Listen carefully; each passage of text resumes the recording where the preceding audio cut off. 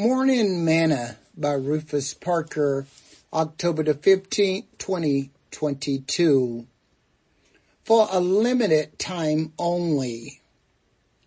By faith, Noah, being warned of God of things not seen as yet, moved with fear, prepared an ark to the saving of his house, by the which he condemned the world and became the heir of the righteousness which is by faith. Hebrews 11, verse 7.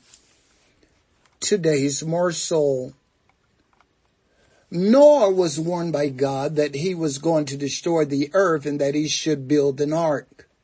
Scripture states that Noah was moved with fear and prepared an ark to the saving of his house, by which he condemned the world and became heir of the righteousness which is by faith.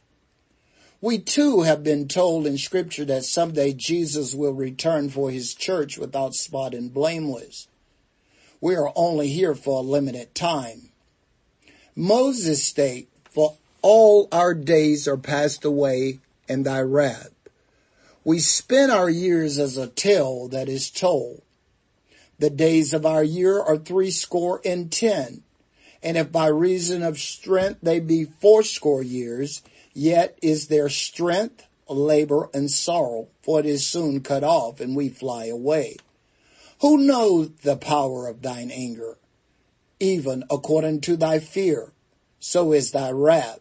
So teach us to number our days, that we may apply our hearts to wisdom." Psalms chapter 90, verse 9 through 12. You only have this life for a limited time. So what are you doing to get ready for Christ's soon return for you? Sing this song with me today.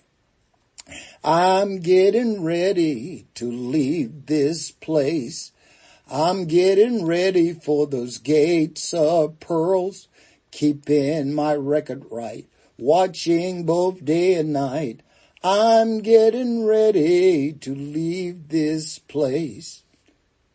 Thought for today. But note this, that if the good man of the house had known in what watch the thief would come, he would have watched and would not have suffered his house to be broken up. Therefore be ye also ready, for in such an hour as you think not, the Son of Man cometh. Matthew chapter 24, verse 43 and verse 44.